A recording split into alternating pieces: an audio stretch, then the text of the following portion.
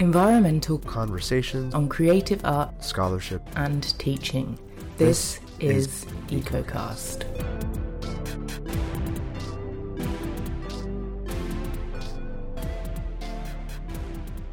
Hello and welcome to EcoCast, the official podcast of the Association for the Study of Literature and Environment. I'm Gemma Deer. And I'm Brandon Gulm. And I'm Lindsay Jolivet. So, any of you that listen to the show regularly will have noticed something slightly different just then. And that's because today we don't have a guest, but rather we have a new host. So welcome, Lindsay. Can you introduce yourself a little bit? Tell the listeners who you are. Yes, absolutely. My name's Lindsay Jolivet. I'm very excited to be here. I am a PhD candidate at the University of Southern California. I research East Asian eco-media.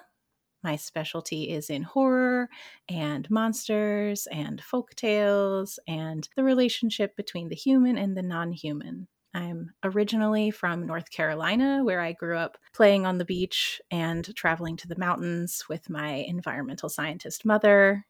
And I'm very happy to be joining Brandon here. And we're very, very happy to have you. You've got deep environmental roots, having parents that are environmentalists. I did not have that luxury. I didn't think I would end up studying environmental anything originally, but what we do as children ends up affecting us way more than we expect. So I guess that's a good lead in. So what kind of brought you into environmental studies? Oddly enough, zombie movies. The unexpected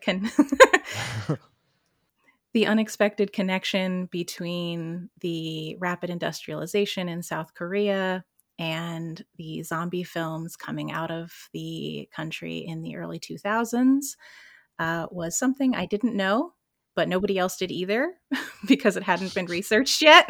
And then I ended up just seeing all of this imagery about meat eating and the commercial meat industry, and it led me down a rabbit hole into eco-film, eco-zombies, and eco-horror, and that's where I ended up proposing to take my dissertation. And thankfully, I was able to end up drawing a lot on my environmental background from being a child and growing up in nature, and my natural sort of connection to that just seamlessly worked into it.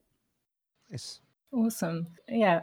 Our regular listeners as well would usually expect at this point in the show a root word from me, but as I am departing, and we will return to the whys and the wherefores of that departure in a little bit. But before that, Lindsay is going to be bringing a new segment to the show, so she will share that with you for the first time now.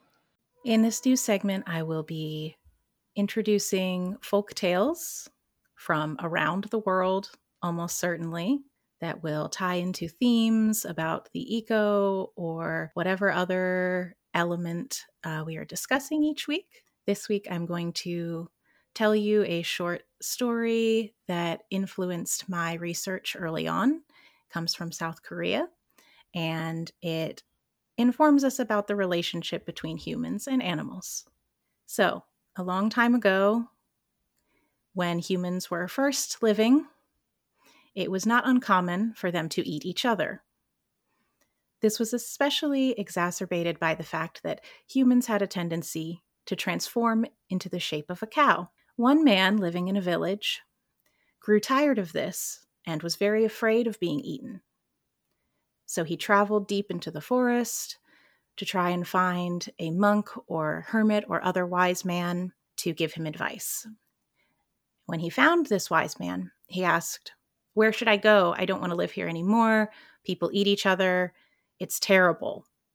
And the wise man said, "Well, there's nowhere you can go. Everywhere in the world is like this."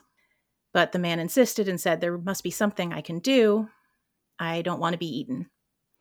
So the wise man said, "If you ever are afraid you're going to be eaten, eat some green onions. Green onions will transform you into your true form." So with this knowledge, the man went back to his village.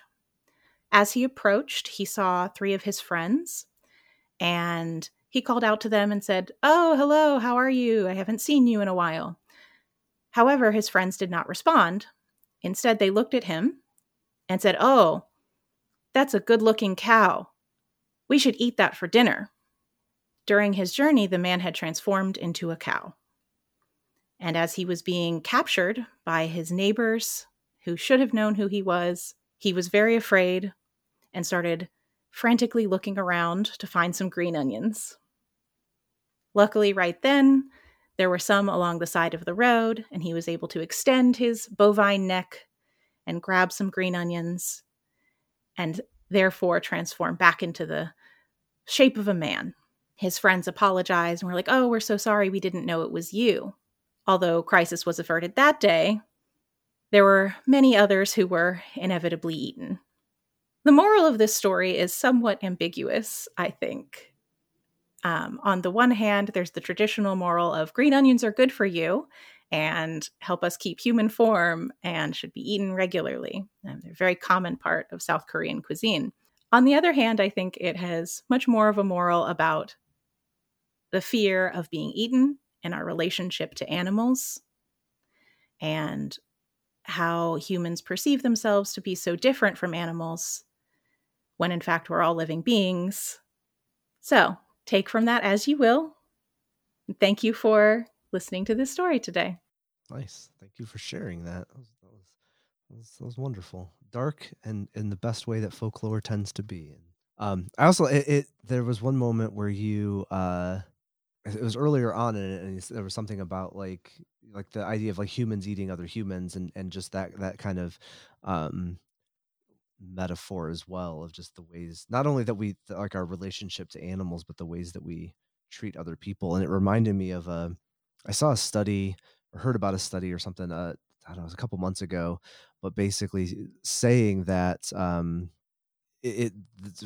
don't know the specifics of it, and I'm probably butchering this, and so feel free to look it up as you're listening to this and find it. But that like people who are vegetarian, vegan, are more likely to accept, I think it was like evolution or something like that. And so this notion that and then kind of building out into obviously being more likely to be open to social justice issues and all that kind of stuff, that once you kind of see that disconnect or that commonality of between us and animals, it helps us to kind of see other people differently, I think, too, in some ways. That it's it removes the competition aspects of social norms and culture and all that kind of stuff. And so it was interesting. I'm like I said, I'm totally butchering this this study completely. It's just, wrong like, metaphor. Yeah. Butchering it. Sorry.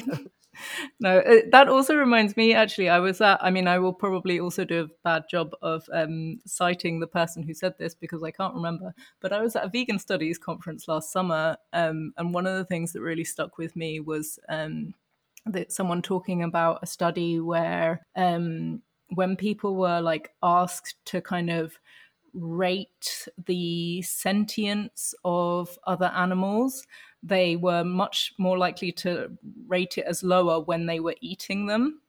So like kind of, while asked while eating, then they kind of distance themselves and from animals and sort of see animals as these kind of others that don't have very much sentience or consciousness, or they aren't really worthy of our compassion. Whereas if they kind of are asked at another time when they're not engaged in this act of eating, then they're much more likely to rate them as higher. And I think that kind of is like wrapped up into your story a little bit, in that they kind of they see the being as food, and then they realize that no, okay, this is actually a being who's on a level with us. And it's like perhaps this kind of practice of vegetarianism, veganism kind of can help us to see and appreciate and respect non-human others in a way that would be helpful for all number of reasons given the current world situation. Yeah, I completely agree. And I do think it's interesting that the villagers continue to eat cows despite the fact that they know that this is an occurrence that's happening, it doesn't stop them from eating meat anyway. Yeah. So I think there's well, that's definitely like a fable for today as well, isn't it? Because there are so many people who are like, I know that eating meat is bad. I know about all the implications. I know it's cruel. I know it's bad for the environment, but I do it anyway because it's just, you know, it's kind of so easy for us to like kid ourselves into those choices, especially when they're like culturally accepted. Yeah. Or I mean, like living in Kansas currently, it's Mhm. I mean, like the cattle industry is huge here, and I mean, there are literally people who have like license plate covers that just say "eat beef," and you know, it's hard. Like when it comes out to my students or when they hear about it, like it's an opportunity. Like I I love having the opportunity, but I've definitely gotten some weird looks out here that I haven't gotten in the past. Yeah. Do you guys know there's a like vegan activist called Earthling Ed who's like really great on social media, and Mm-mm. he debates people about meat eating. So he like basically like Mhm. sits there and is like, do you think that we should eat animals? Like, come and talk to me. And he's like amazing at debating, and then he posts all these debates on YouTube and Instagram and stuff. And there was one that he posted recently where he's like talking to this guy at an American university, and the guy is literally like, if Americans stop eating meat, we will become weak and China will take over the world. Like that was genuinely his argument. He was like, I know it's cruel, but I do it because I'm a patriot. Like, It's an odd connection that of course I would love to talk about more someday in the future, but it is one of those things with the specifically the Korean meat industry where there are these folk tales, but then in the modern context very few people actually ate meat of that variety or of that amount, like only generally royalty. So the vast majority of the population did not eat meat on a regular basis. And then America came post-war and said, you're not healthy enough if you don't eat animal products. So we need to introduce the industrial meat system. yeah, marketing. Yes. I'm sure all of our listeners have probably read it multiple times, but My Year of Meats is Ruth Ozeki's novel. I don't believe Korean, but same notion. Like I think she's Japanese American, but same notion, right? That Japan didn't eat a ton of meat No. until the United States brought it over there, and like then the whole book is just about like advertising and commercials and uh, all that kind of stuff as it relates to meat. Yeah, fascinating. I was trying to think of a good it would never be a good segue, but a segue I actually into have a segue. okay, do it then. Yeah, okay. I want to know if it was going to be as dark as mine was. No, so I mean, the next thing that we want to talk about is like why I'm leaving, right? And one of the reasons that I'm leaving is that I'm like now working for an animal protection organization that campaigns for animal rights and promotes veganism, particularly in South America and Southeast Asia. So there's a segue. Yeah, much better than what I had. So that's part of this kind of cluster of reasons of why I'm leaving the podcast that kind of basically fall under the category of I'm too busy and I have too many projects. So, you know, when I joined the podcast, I was living in Boston doing a postdoc.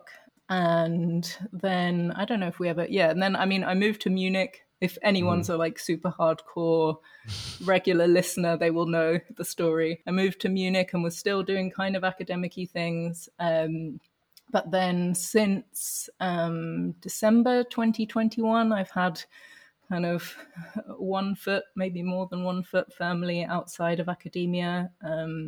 So I started working at an arts and cultural institution in Berlin called Haus der Kulturen der Welt. That means the House of World Cultures. And we've been kind of doing loads of, they have this website called anthropocenecurriculum.org, which I guess some ASLI members may know because it's kind of all Anthropocene themed publications, but kind of with a slightly less academic front. So I've been doing that, but I've also been doing lots of freelance copy editing, part of which is for this organization that I just told you about. Got back to the segue.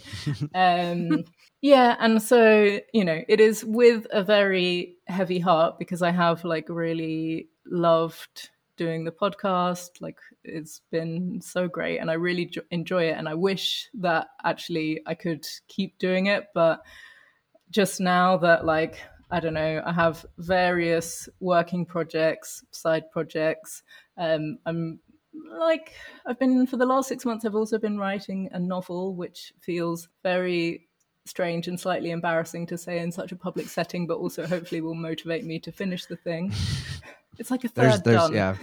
Just harass her on Twitter. Hey, how's the novel? How's the novel? How's the novel? It's coming. I do my like little tiny writing stint every morning, you know, like getting it in dribs and drabs. Yeah, and then the other thing with the move, like obviously I started in Boston and then now live in Germany, and the time zone difference is like, it's just kind of hard to manage, especially for me. It meant that like I'm always recording in the evening, and then usually we're often recording at the weekend actually. But just to kind of make it fit with guests, which like kind of on top of all my jobs, it was like, oh, do I want to give up my like weekend evenings, you know? I mean, I love the podcast, but I need some free time. Anyway, that was very long, but I'm maybe not like 100% leaving. No, right? No, we're still hopeful that, you know, we're gonna get some root words on here still, and obviously, like, you know, if there's ever a guest, well, I could definitely, when you finish your novel, like let's get you on to talk about the novel. But you know, yeah, if there's ever like a particular guest or something, and you know, you're like, hey, I would love to talk to that person, then yes, you are obviously always welcome back. Yeah, so I'll become like a guest host. I'll be I'm gonna say showing my face. No one can see my face. You'll be hearing my voice a couple of times a year at least. Let's say that. And yeah, definitely will be contributing a root word sometimes. So yes, it's not goodbye, but farewell. Yeah. Yes, indeed.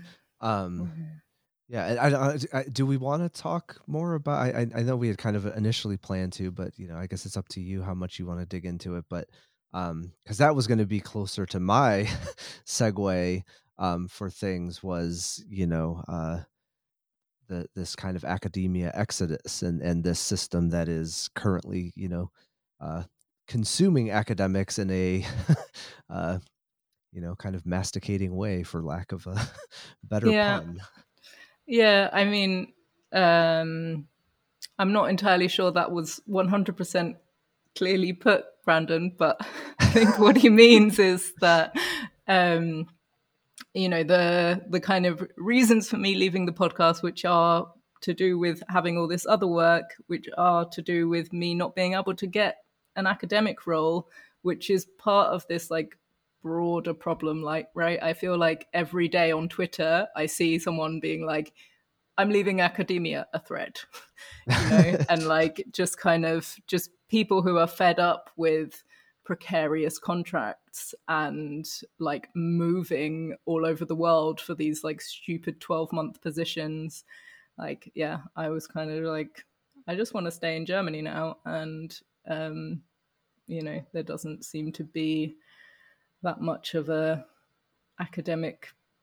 many academic opportunities for me. I mean, that said, I have one, my last best hope. I have one grant application under review currently. That's like, yeah, my kind of last shot, which if I get it, then I will stay, and that will be based in Germany. But if I don't, I'm just like, right, okay, I'm doing other things because I just kind of fed up, you know, like I have a good qualifications, like I have a book. Yeah. Like I have the like populated CV of peer-reviewed articles and conference papers, but I don't have a job, and it's just kind of exhausting. Yeah. You know? Yeah, I think I like honestly, I was as you were talking, I was thinking it might be interesting to like dig into it a little bit because I think we have kind of three perspectives here. Because I'm I count myself very, very fortunate to have found, the job that I did and to, to have more long-term employment and stable employment and stuff like that. And, I am very, very lucky to have that. Um, and then, as you were just explaining, right, someone who's, kind of on that precipice of perhaps leaving academia, or at least, kind of sidelining it. Mm-hmm. And then we have Lindsay, who is, kind of just about to enter, over the next couple of years, enter into that job market. And where will it be in 2 years is, kind of anyone's guess. So, I think it would be, I would love to hear, from Lindsay a little bit about, like what's, how what your thoughts are on that and like, Yeah. how you're kind of thinking and planning and I don't know. Your fears and hopes and Yeah. dreams. Yeah, I mean, I think perhaps I have slightly a different perspective than some graduate students you will find because although, as I said, my mom is in the environmental sciences, I'm not from an academic background traditionally. And I took many years off and worked in a bakery, just doing Hmm. food. Like I worked in trade, I suppose you could say, for many years before coming back to do a PhD. Um, so, although I feel strongly about my research and about teaching, I also don't see leaving academia as something that will damage my personhood, Hmm. which I understand the connection between one's self and self identity and being in academia. I think it's very difficult not to have that because it overtakes your entire life. So, I guess that's the one thing I comfort myself with is that I am not a useless human if I leave academia. So I comfort myself with that as I watch all of the threads on Twitter of people being like the job market is terrible and everything's over. Of course, everyone talks about that all the time, but I also think it's comforting that there are other things to do, and especially seeing Gemma, for example, do other things. This is a little tangent, but I saw Gemma's presentation at like the ASLE conference last summer, and it was one of my most favorite academic presentations I have ever seen. I'm blushing for anyone who, is wondering. I'll add a blush sound effect. I don't know what that is, but and it was precisely because it was not what I thought of as traditional sort of academic presentation. It was beautiful drawing and just Gemma's really lovely voice over it that like I felt communicated so much about the topic that I didn't find communicated in like very standard PowerPoint presentations, for example. So although I think this varies field to field, my field, which is technically East Asian Studies, is still quite traditional as a field. I understand that there is less space still for alternate ways of expressing academic opinions, but my hope is that it will get better even in 2 years.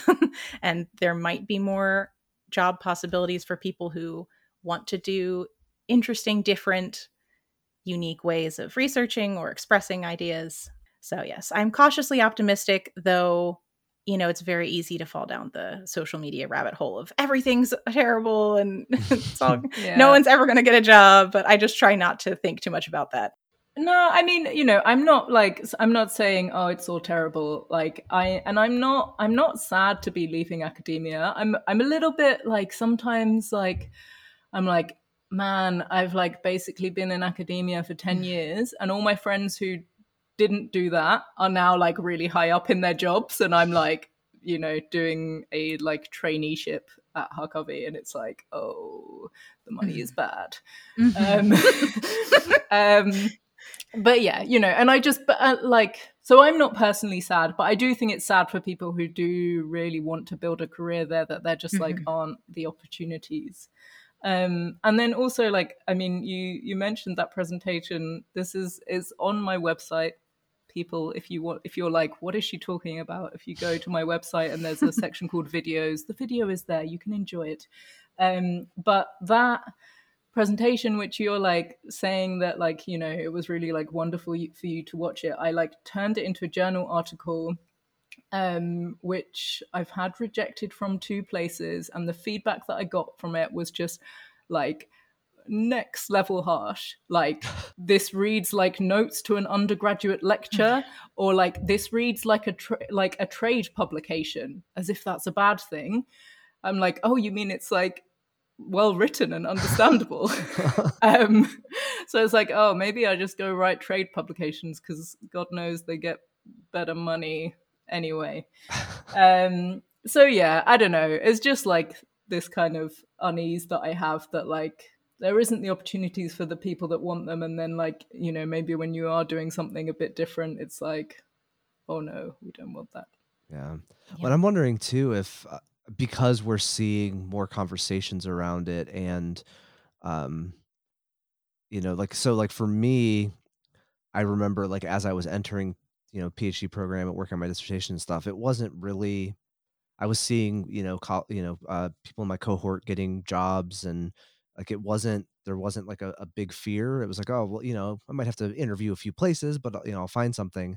Um, and it wasn't until I think post dissertation, that kind of year and a half ish to 2 years, where before I found something, that I think more people started leaving, more people were struggling to find, you know, full-time positions and stuff like that. And so I think it's good that we're having those conversations, so at least people have, you know, that knowledge, but while they're entering, or you know, first starting out with the program, and so they at least can start to think about what are those alternatives. And you Yeah. know, it's okay if I can't find, you know, it's still important to me to finish this degree, but maybe I do something different with it, and that's also okay. Yeah. And yeah, I think really knowing that those other options are there is important, because like maybe I was just really blinkered, but like I was just kind of on this like train track of like bachelor's, master's, PhD, postdocs, academia. Like I didn't even really think like what are the other options, and like that was kind of, you know, partly like encouragement from my department and my supervisor and stuff. Hmm. But like I didn't really kind of stop to think like, hey, is this really what I want? And like, you know, obviously I love researching and writing, but like this sounds so stupid, but like I just didn't even really realize that you could do that not in academia.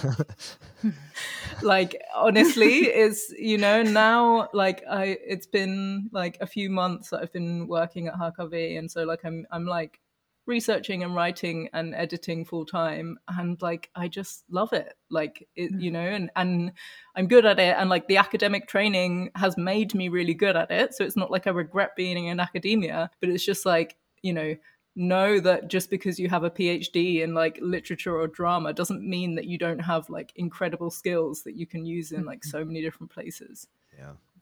And I am I'm very excited to see your novel, I'll be honest. Given that I think your writing style is amazing, I think it will translate very well to that. So it's another great thing to do with your amazing skills. Yeah, well, no pressure. Yeah, but yeah, I'm determined. It's coming along. Any publishers out there listening, hit me up. Take Lindsay's word for it. Well, do we want to shift to, I don't know, happier? It's gonna be now we're shifting into like bittersweet stuff, because we're getting into like starting to think about like maybe some of your favorite moments or memories from the episode, and shifting into you know, like this is like a thing that I really should have like thought about and prepared before we recorded. This is like genuine on the spot thinking. I haven't thought about this at all, and now I'm like, what did we record? How many episodes have we done, Brandon? Do you know that information? I bet it's I a lot. can keep talking and I will look it up. Okay, but yeah, I think like one of my favorite things about doing the podcast has been doing the root words, like, which is great that I'm still doing that, and then people's reactions to them, like, because we never I don't tell anyone any of the guests the root words before we go on, so they like hear it for the first time. And so there's been some like really nice responses where people are like, wow, that was like such a good intro. And so yeah, I love making people interested in etymology. And like, you know, I love that segment turned out so well, despite Brandon's initial mild doubts about it. Yeah, and they were very mild, but like it ended up like, you know, I mean, I think that's why I'm glad you're gonna, you know, at least attempt to keep it going. And you know, those episodes where it's gone, I think it'll certainly be a missing piece. Yeah, and I mean, not to represent, I'm not like, it wasn't as if Brandon was like, no, we're not doing this. But I think when I kind of first said the word etymology, when I was like pitching the segment, he was a bit like, and then as soon as I think I gave you an example one, right, in the way back in the depths of time when we had our initial call. And so, yeah, he was obviously persuaded very quickly. But yeah, I think, you know, just like the word etymology, people are like wanting to fall asleep, and then you actually like start explaining about like how interesting the history of words are, and they're like, oh wow. Yeah, and it's just like, I don't know, I just feel like language is so endlessly interesting that you know, we kind of we use these words that have these kind of like hidden meanings, that without us really knowing about them. And maybe actually I'll do like a sort of semi unprepared root word. So like, to give an example of like the agency of words. I'm supposed to be talking about my favorite memories of the podcast. Sorry, right. Going totally off track. But anyway, so yeah, some of you may or may not know that I have a book on animism. And once I was like well into the writing of this book, I like looked up the etymology of my own surname, which is deer. Obviously, we all know what a deer is, an animal. And the root of the word deer, so like in Old English, deer didn't just mean the animal that we think of as it now, but it actually meant any animal.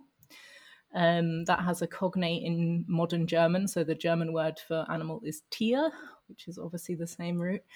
And both these words come from an older root meaning to breathe. And so my name is actually a version of this kind of like breath word. And then I had like spent years working on animism, which obviously anima, which is the root of the word animal, is also about breathing, breath, life, spirit. So it's a little bit like, you know, my name kind of like directed my interests without me even knowing about it. Or it's just a weird coincidence. We'll never know. Anyway, I totally went off the rails there. Wow. What were your favorite moments, Brendan? Oh gosh, I'm also like, probably should have thought about this more, and because I was trying to think, because like did you get a number? I did manage to find. So we technically have 23 episodes, but that's counting the like we've posted like some of the Asley spotlights and stuff like that. So I think it's probably around 18-ish. That's pretty good. Yeah. That's a pretty solid amount of content over almost 2 years. Yeah. I guess this is a quick pitch for that too, but we'll be posting the call. But I really I enjoyed the quick fictions that we did for like the birthday episode last year. Just some of the really cool short works that people submitted for those. That was a big highlight. And like I said, we're going to post a call. We're planning to do that again for this year, so be looking for that. I'm sure it'll already be on Twitter by the time this episode goes out. But yeah, definitely, because then it was also really nice to like have like that bit more engagement with listeners, right? So like, you know, people that were like sending us their stories, and then, you know, and then having all the different voices on the episode was really cool. And speaking of engagement, I'm gonna cop out right here too, and just like, hey, get onto our Twitter and let us know what your favorite memories of the past couple of years have been, and maybe we'll read them on air at our anniversary episode. We'll see if we get some. If we get some, I will definitely read them on air. Give us feedback. We want to hear it. Yeah, I mean, for me, I think just in general, the entire experience has been a highlight. For me, it's my job is much more teaching focused. I don't really do a ton of research anymore because I have a heavy teaching load and some other responsibilities here. And so for me, it's just like once a month getting to make sure I'm hearing the awesome work that people are doing, and just the diversity of that work, and getting to experience, like, we've had poets, and we've had scholars, and like everything in between. And so it's just I think I'm 2 years ago, or actually, I mean, probably 3 years ago at this point, when it was kind of first an idea and a little seed, and coming into fruition and stuff. Like, I had no idea what it was going to turn into, or whether it was, anyone was going to listen to it, or anything like that. And so, yeah. And the last thing I'll say is just getting to be friends with you has been a big highlight, and just obviously very sad to I'm sorry, I'm trying not to to do this, but that's had this not happened, I wouldn't, I wouldn't be saying goodbye, but also I also wouldn't get to call Gemma a friend, and that's been amazing to be able to do that. So yeah. Oh, Brandon. Yeah, no, it's been like such a pleasure and an honor, honestly. And like, yeah, as I said before, it wasn't like an easy decision to make. And as I also said goodbye, as I also said before, it's not goodbye forever. Yeah. So yeah, I will still be involved, but it's also really exciting that we get to, or our listeners get to, experience someone new. And I think, like, also just in the spirit of Asley, it's like, it's about community and like kind of hearing different voices and stuff. So I think I'm also happy to kind of give someone else the stage for a while. They're probably all like, man, why isn't Brandon leaving instead of Gemma? Absolutely not. You are like the gravelly voiced rock of the show. Lindsay, do you have I know you've listened to some. Do you have any just like favorite episodes or anything like that you not I don't know if that's weird, and like like, hey, talk about how much you loved what we did. But no. But I mean, this is a legit question, right? Like, what like, because we must have a different experience listening, recording than someone listening. What did you enjoy listening to? And yes, Brandon has gotten to hear a bit about this, because obviously I've talked to him when interviewing or whatever, like planning if I was going to join. Obviously we talked about some of the things, but yeah, I haven't gotten to talk to Gemma about it at all. My favorite, it's hard to pick a favorite. There are many really amazing episodes, and of course the Root Words is always a huge highlight. I should stop gushing about how much I like listening to Gemma talk, but I can't help it. But one of my favorite episodes is the tabletop gaming episode, because as someone who's also interested in that hobby and that world, I love seeing it connect to what I study. I'm not in game studies, but I kind of wish I were. But then my only remaining hobby would have become my job as well. So perhaps it's best I'm not. But yes, I love that episode. I love listening to any of those sort of episodes where speakers who have unique ways of integrating eco-criticism or other environmental methods into their teaching and into their work were given a platform to talk about that. And it was exciting to hear Brandon be very excited about something, and Gemma trying to be there with him, and me being like, I have no idea what you're talking about, guys. Yeah, nice.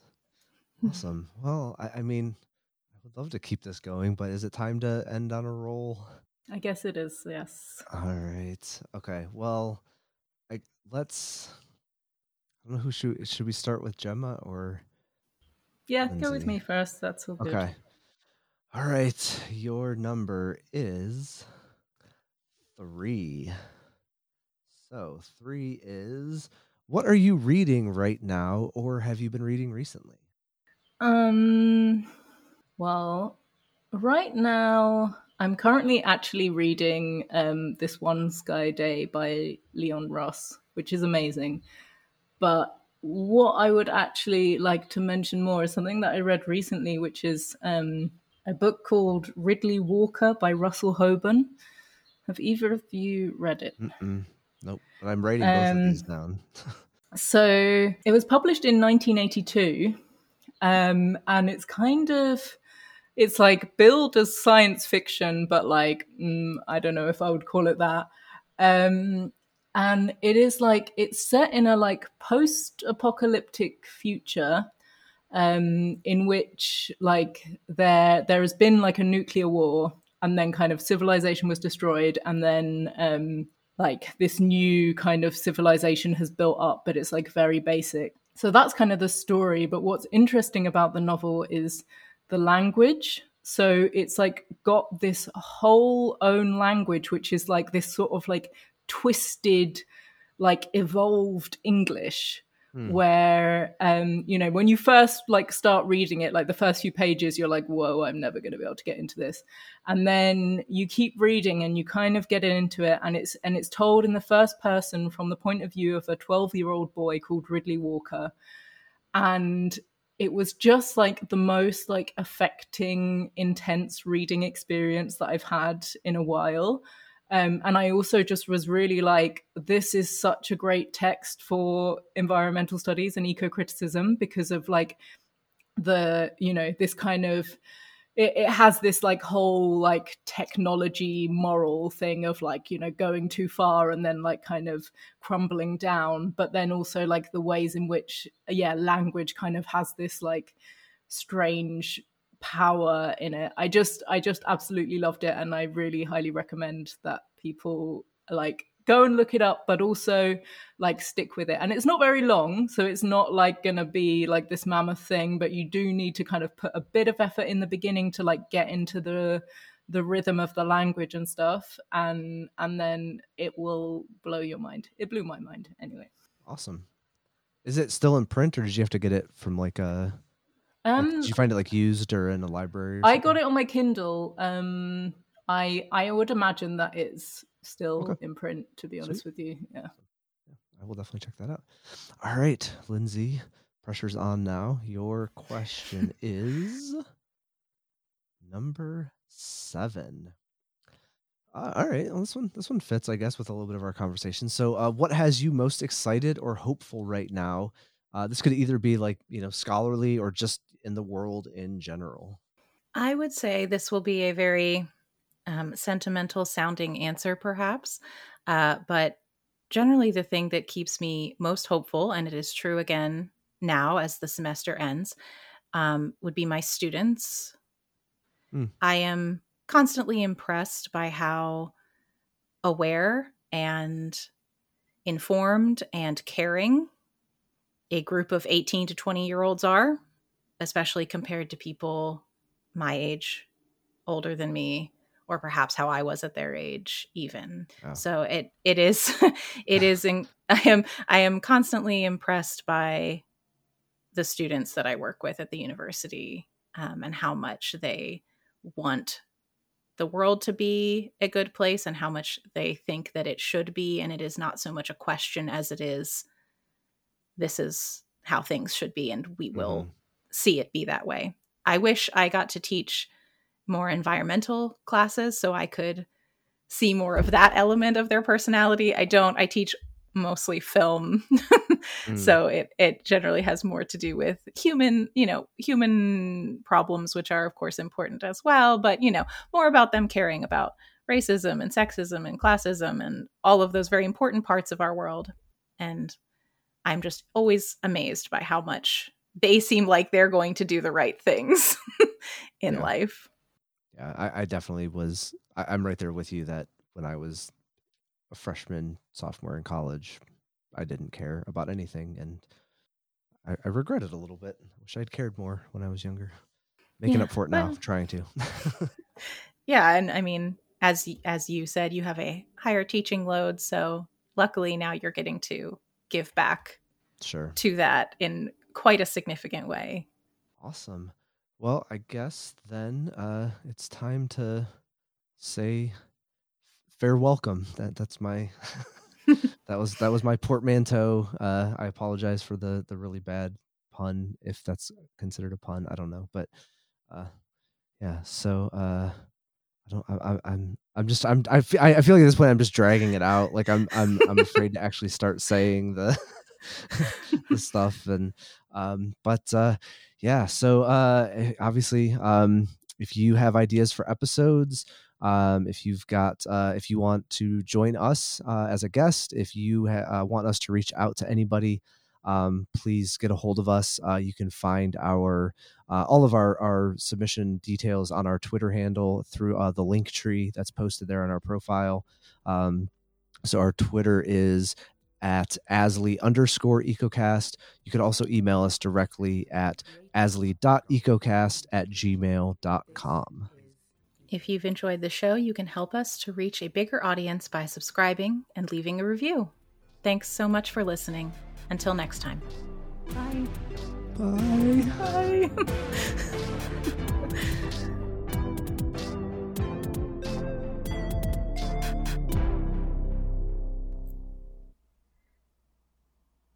We want to hear your voices on EcoCast.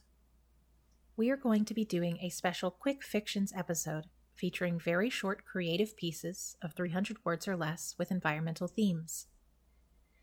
Now, you may have heard of flash fiction, but our version is in collaboration with Professor Nicholas Royal from the University of Sussex in England.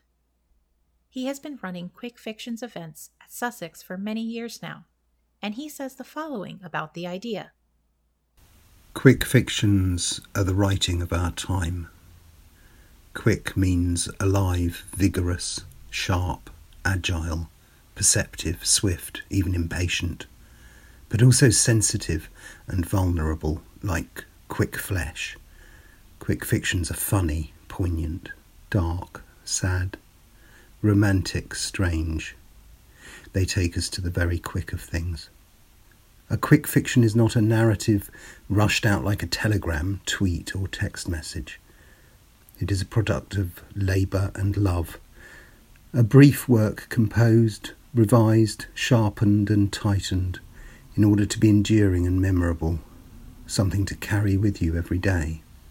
And so we are looking for thoughtful, arresting pieces about ecological issues, climate breakdown, or mass extinction. An eco-quick fiction might be quick cli-fi, quick nature writing, quick neo-pastoral, or it might be a prose poem that reflects on local or global environmental crises. So, if you're interested, submit your eco-quick fictions of up to 300 words in length, but much shorter is also welcome, to the link in the show notes or on our Twitter page by the 24th of June. Our favorites will be featured in a special episode of EcoCast.